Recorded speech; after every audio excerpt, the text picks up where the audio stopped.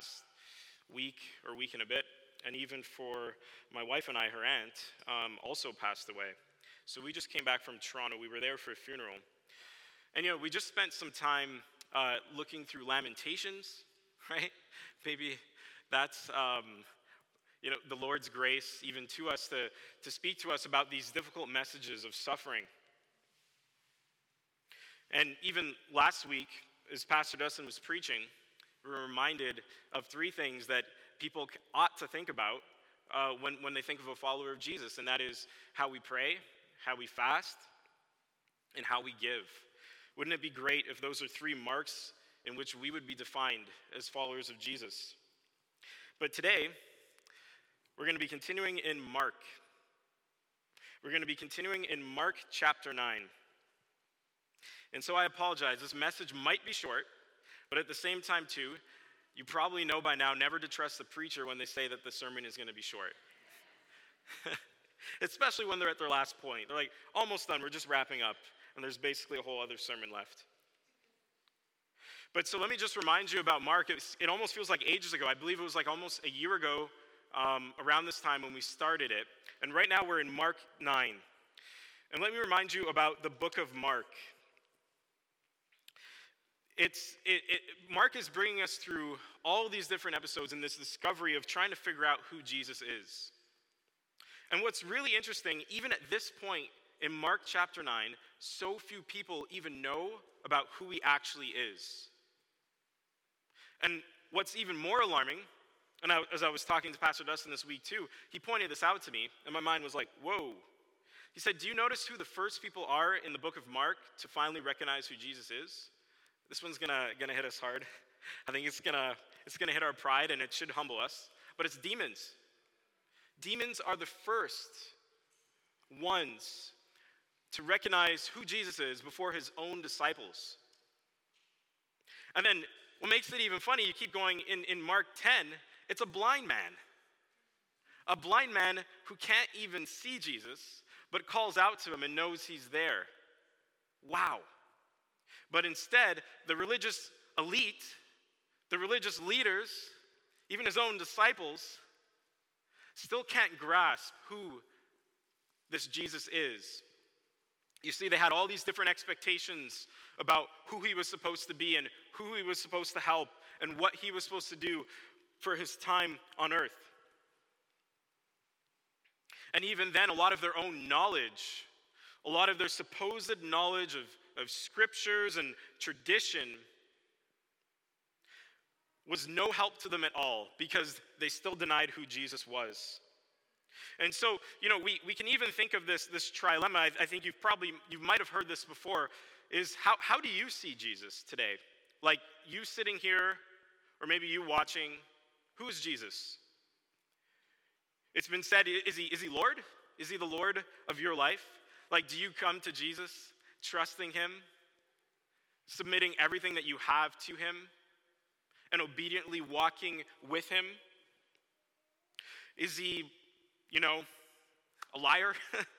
Do you just go through the Gospels and maybe cross out parts? Or maybe, you want to keep a distance from Jesus because you just think he's not telling the truth? Or right, is he even a lunatic, right? Do you just think that Jesus can't help you today? That when you're living your life, that there's nothing that he tells you that you think that you don't already know? And so Mark, once again, is this journey where Jesus has different encounters with many different people. And Jesus is investing in people. And Mark 9 really becomes a turning point in the Gospel of Mark. I mean, we know that it starts in the beginning in Mark 1, this is the gospel of Jesus Christ. But Mark 9 truly is a turning point. His disciples have been growing with him up to this point. If you look back just into Mark chapter 8, Peter has this confession about the Messiah, right? But he's not exactly there yet, because in the next passage, right, in the next verses, Jesus rebukes him. So Peter is on this journey of understanding who Jesus is, but he doesn't see Jesus for who he actually is. He still has these thoughts in his head or these ideas of what he thinks this Jesus is supposed to be and what he's supposed to do. But they're growing and they're going there. So, without further ado, we'll hop into Mark 9, verses 2 to 13. So I'm going to read first, and then we're going to unpack it. If you're like an Old Testament scholar or geek, you would probably really enjoy preaching this message. But at the same time, as I was wrestling through it this week, there were other things that were coming to me. I was having trouble making an outline for the sermon because it's so rich in even Old Testament imagery. It's so profound. So I hope that even as we go through it, that there's things that will be helpful to you and that will help you see Jesus more clearly through his word. So, after 6 days, Jesus took Peter, James, and John. So Peter, James, and John. Jesus had, the 72 disciples. He had the 12, and then he had the 3, Peter, James, and John, and led them up a high mountain by themselves to be alone. He was transfigured in front of them, and his clothes became dazzling, extremely white, as no launderer on earth could whiten them. Elijah appeared to them with Moses, and they were talking with Jesus. Peter said to Jesus, "Rabbi, it is good for us to be here. Let us set up 3 shelters, one for you, one for Moses, and one for Elijah," because he did not know what to say since they were terrified. That's funny, by the way, just to kind of interject there. It's funny how honest Scripture is sometimes, and even that how, as we walk through the Gospels, like how much we even get to be a part almost of the disciples' lives, and just even the reactions to things. A cloud appeared overshadowing them, and a voice came from the cloud. "This is my beloved Son, listen to him. This is my son whom I love, listen to him." Suddenly, looking around, they no longer saw anyone with them except Jesus. And as they were coming down the mountain, he ordered them to tell no one what they had seen until the Son of Man had risen from the dead. They kept this word to themselves, questioning what rising from the dead meant. Then they asked him, "Why do the scribes say that Elijah must come?" In verse 12, "Elijah does come first and restore all things," he replied. "Why then is it written that the Son of Man must suffer many things and be treated with contempt? But I tell you that Elijah has come, and they did whatever they pleased to him, just as it is written about him." Wow. Okay. There's a lot there.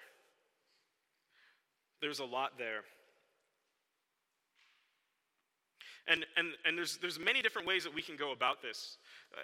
Throughout the sermon, I hope that I am going to go through some and almost provide a hyperlink to some of the Old Testament references through it. But I just want to focus here even first on Jesus, that his clothes became a dazzling white. And there's no amount of bleach, there's no amount of cleaning that you can do to have it appear, like his garments to even appear this type of pure light and white. Like, this is amazing. I just want to give you a little bit of a reminder, too, of the significance of being on top of the mountain, right? When Jesus, we see other times in Scripture where Jesus is teaching, for the Sermon on the Mount, is that he's taking his place there, and then he's coming and he's sitting down on the mountain, and then he's teaching authoritatively to people. That there's very significant encounters that happen on top of a mountain. Here, there's references to 2 Old Testament giants. There's Moses, and when you see Moses, you think of the law of God, where we know Moses was on top of the mountain. And then also we have Elijah. So there's a lot of significant things going on here. And that the mountain, it represents Jesus coming and speaking from a place of authority and power. So, that, I wonder what Peter, James, and John thought as Jesus, let's go to the top of the mountain. They're like, what's going to happen up here? Right? They would have known that something significant was about to happen on this high mountaintop. And so, but the first thing that I actually want to unpack here, and this is more on a personal level. There's other references. Peter is scared. He doesn't know what he's saying. I really like Peter's honesty. And he says, let us set up 3 shelters, one for you, one for Moses, and one for Elijah.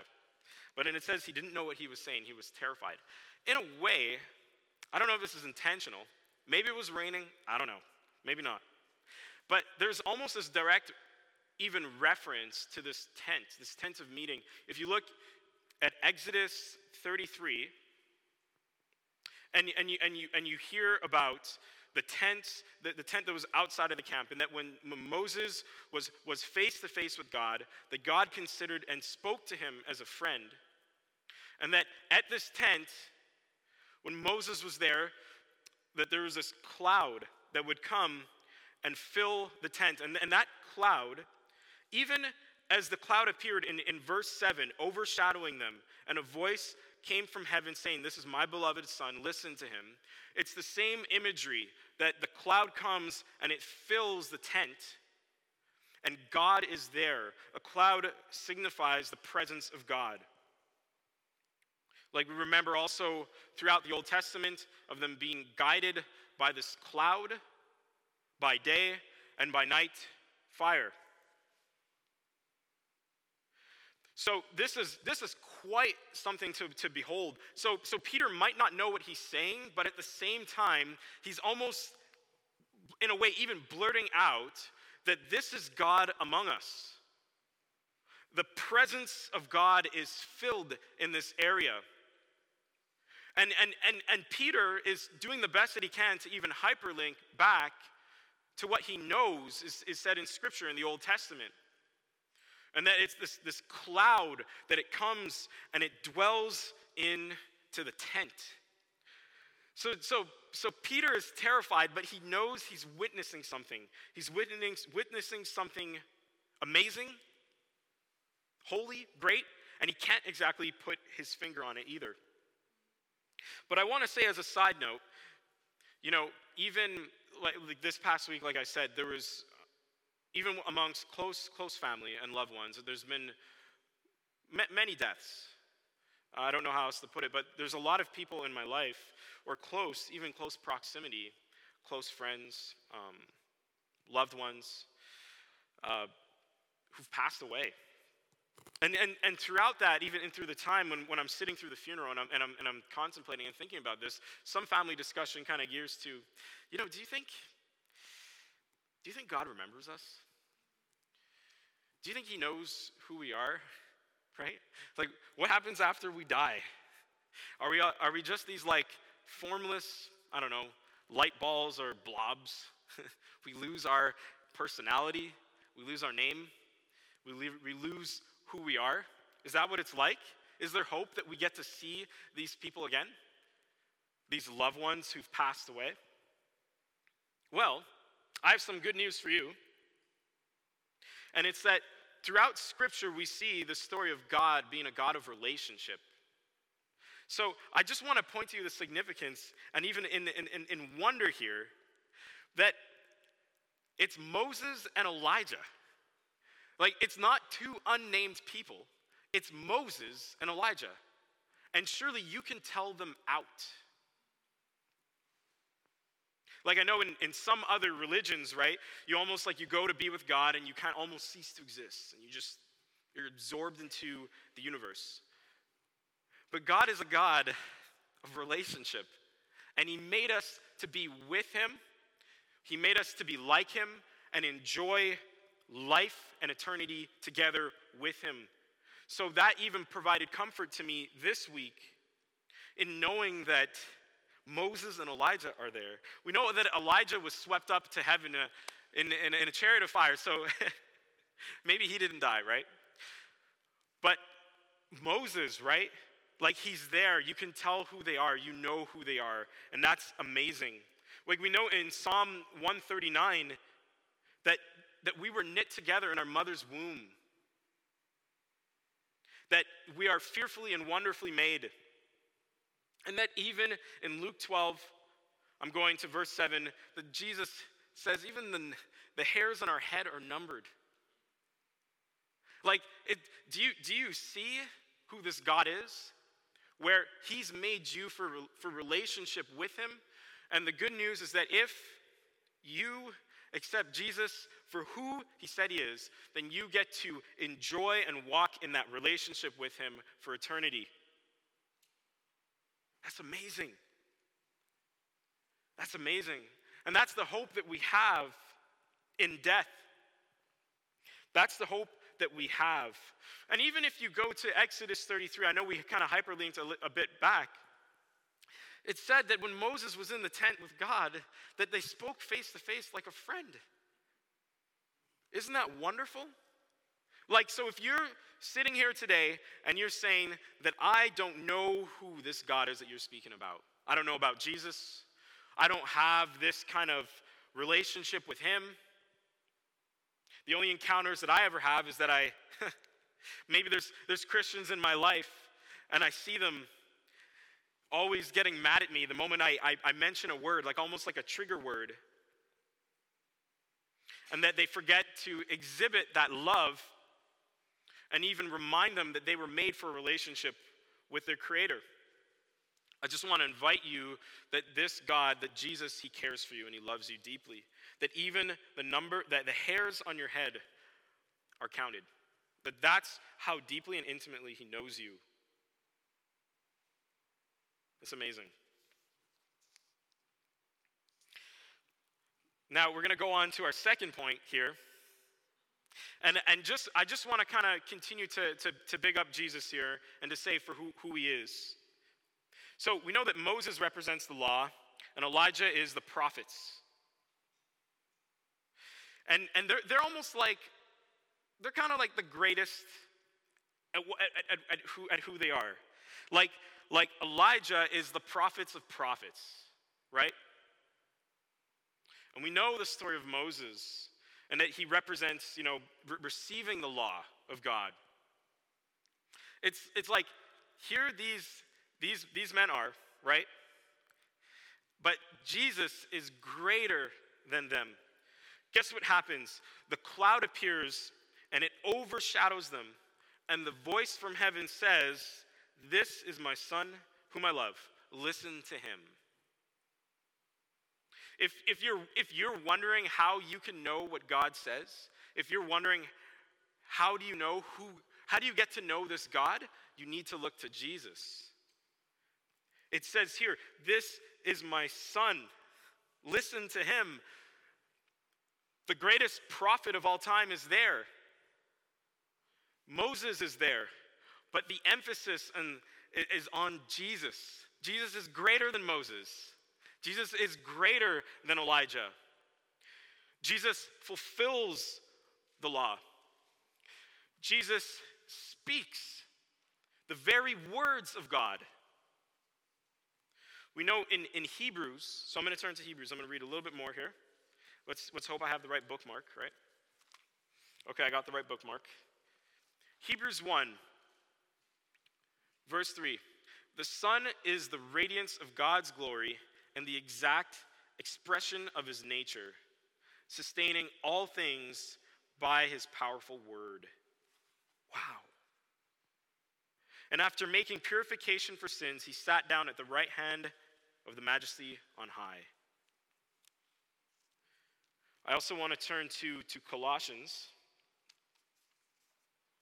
1, chapter 1, verse 15. I'm just going to read a little bit, and I'm going to go to verse 19 as well. "He is the image of the invisible God, the firstborn over all creation. For God was pleased to have all his fullness dwell in him, and through him to reconcile everything to himself, whether things on earth or things in heaven, by making peace through his blood shed on the cross." Wow. That's who Jesus is. In this passage, we're seeing, almost as we're looking through Mark, that this is this turning point in the book of Mark, where we get to see we start to see and understand more about who Jesus is. There's another thing that I want to turn to. We just have a couple more points. Like I said, maybe I was telling the truth when I said this sermon won't be too long today. Maybe not, we'll find out. Is that there's another thing, because I can't help but think about what we were even talking about as a church leading up to this week, right? In the past weeks, like I said, we've been through periods of a lot of trials and suffering as well. And that even here in verse 12, as we go down, right, the Son of Man must suffer many things. And that I tell you, Elijah has come, and they did whatever they pleased to him, just as it is written about him. So once again here, just to also kind of give you a little bit of a hyperlink or a throwback, is that the disciples are wondering, well, Peter is also wondering, like, but isn't Elijah supposed to come? Right? And Jesus says that he did come, and they did to him whatever they pleased. So we know that this is John the Baptist. We know that in the beginning of Mark, I don't have Mark 1 here, but I can turn to it really fast. About preparing the way, right, for the Lord. That begins in Mark 1, so I'm just going to turn to it here quickly. Bear with me as I flip through the pages.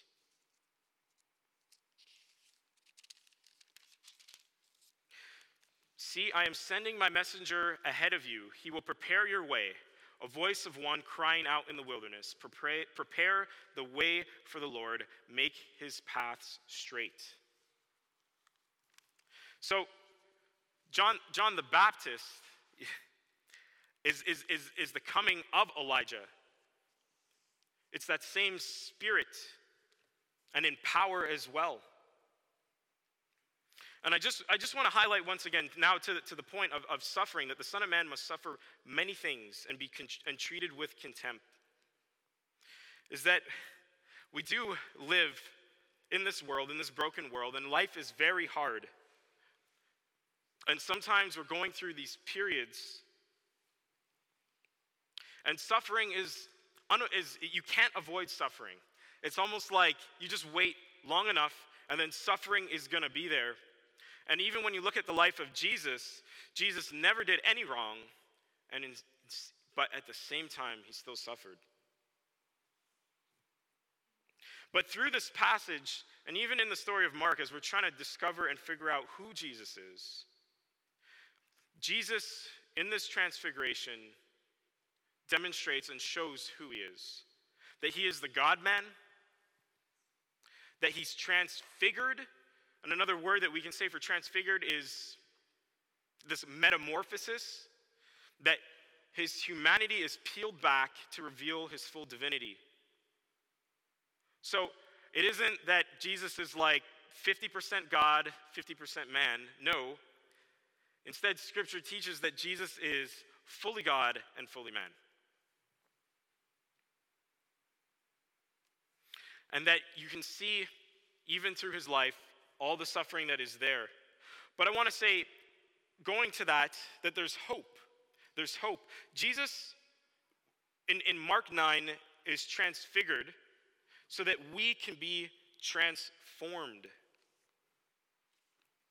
Jesus reveals who he is, and he demonstrates all of his authority, all that's been said about him.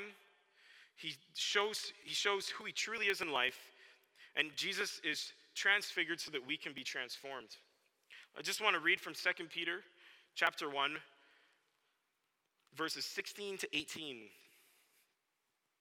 This is Peter afterwards, having, you get to the end of the Gospels, and as I was saying, even in Mark 8, where Peter has this confession, but only to be rebuked in the next verses later. But listen to how Peter speaks now.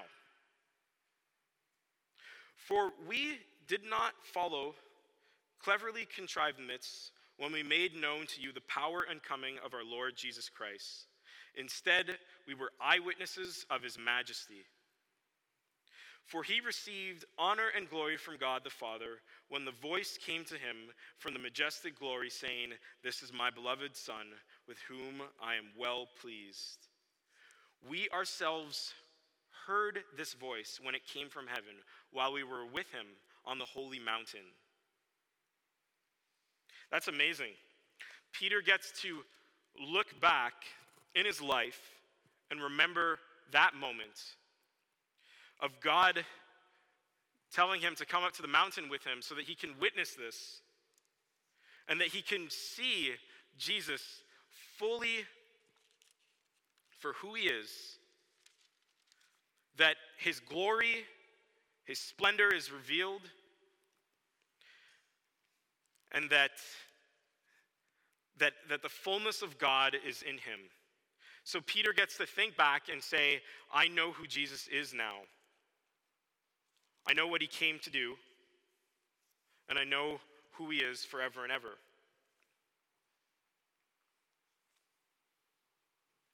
So, I guess I leave you with a couple of questions, because we do want to go to some application as well. Who is Jesus to you, right? How do you see Jesus? Is Jesus someone that you kind of put away in a corner? That he's someone who can give you good advice, optional advice sometimes? Or is Jesus the King of Kings, Lord of Lords? Is Jesus God in the flesh, the creator of all things? And does he have authority in your life to speak into your life? Like, what are you going to do with the words of Jesus? Are you going to allow him to define who you are? Remember, we were even looking at Psalm 139, that we're knit together in our mother's womb. That he even knows the number of hairs on our head. Are you going to allow this Jesus to define everything in life for you?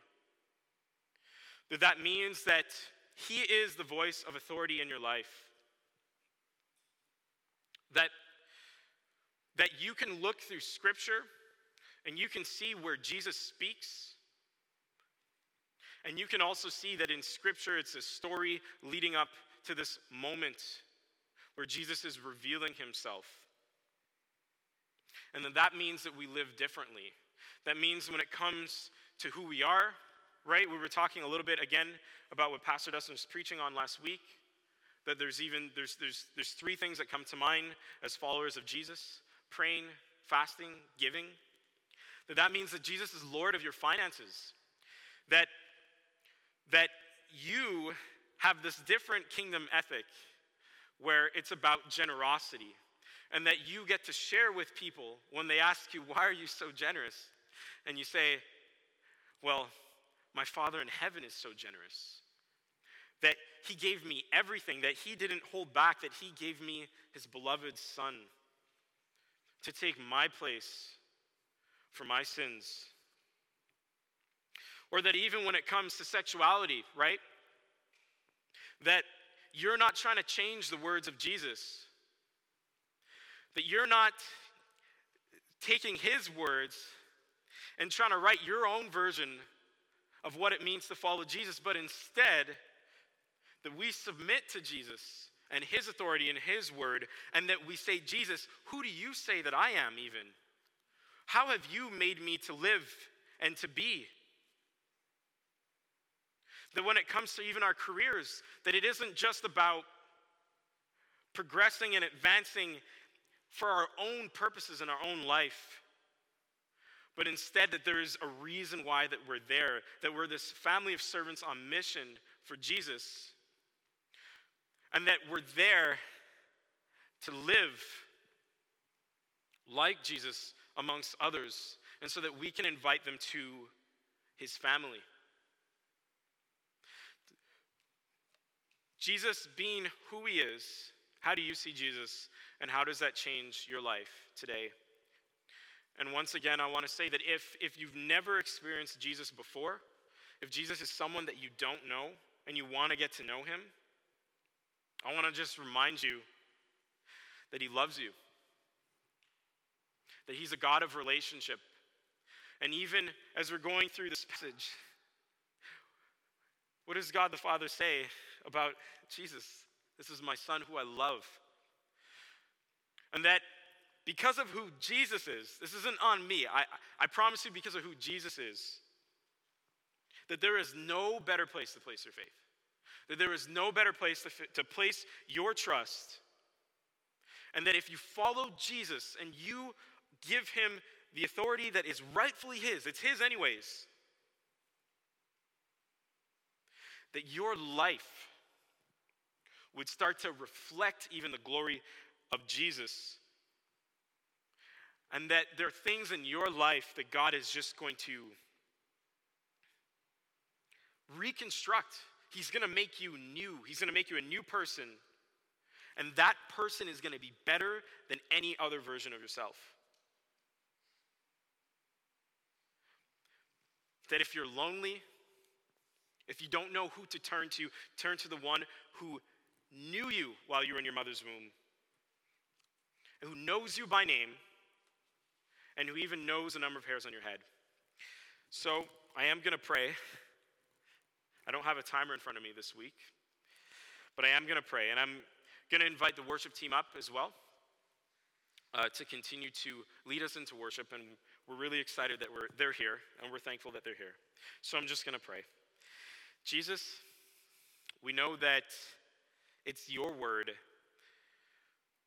that brings life. It isn't the words of anyone else. That God, that all authority belongs to you. And that you're a noble God. And that throughout Scripture we see the story of you reconciling us to yourself through Jesus, your Son. Jesus, we just pray that you would reveal yourself to everyone here.